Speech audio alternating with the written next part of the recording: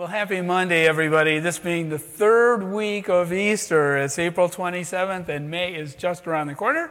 And we hope that May brings beautiful flowers and a whole lot more for us. You know, today's reading from Acts is that story of Stephen. Stephen, the first martyr in the scriptures that we read of. And then in the gospel, it's the aftermath of Jesus feeding the 5,000. You know, some of us are people of lots of words, and some of us are people of few. I'm always fascinated when I hear two different priests or deacons give a homily on the same Sunday. You know, some just take a long time getting to the punchline, and other people just kind of get right to it. You know, I guess it doesn't really matter as long as you do get to the punchline. In today's reading from Acts, Stephen, the first martyr for Jesus, took a long time getting to the punchline. But when he got there, well, actually, today's reading is kind of the lead-in to the long discourse or story or sharing that he gives the religious leaders that have pulled him in front of them. But when he gets there, and he did say a lot, it's so worth it. Because he had so penetrated their hearts with the words that he shared. They're questioning him, and he's sharing his heart through Scripture. He had so penetrated their hearts, that really only two options were left up to them. One was to look in the mirror and acknowledge that some change would be good. The other was to shut off what Stephen was saying because it didn't fit well with the current state of affairs.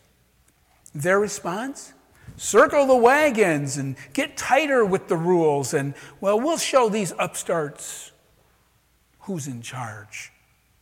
You know, if only they had taken the time to reread the scriptures that Stephen was referring to, that he was talking about.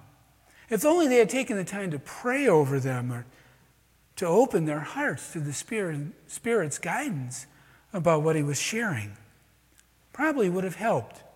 And would have saved Stephen's life.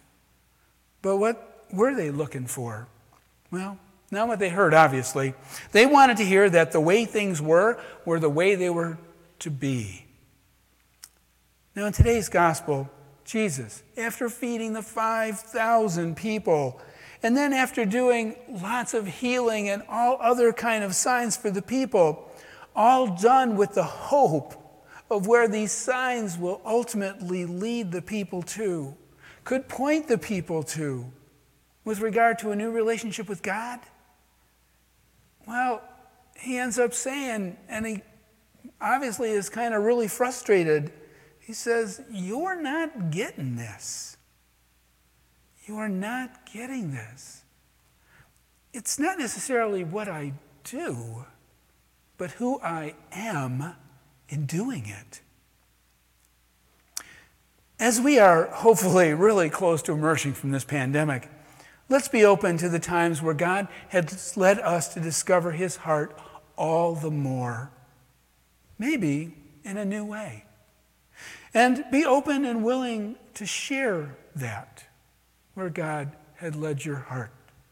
For some, our sharing when we go out and offer our words to somebody, they might fall on deaf ears. They may not really care to hear what we have to say.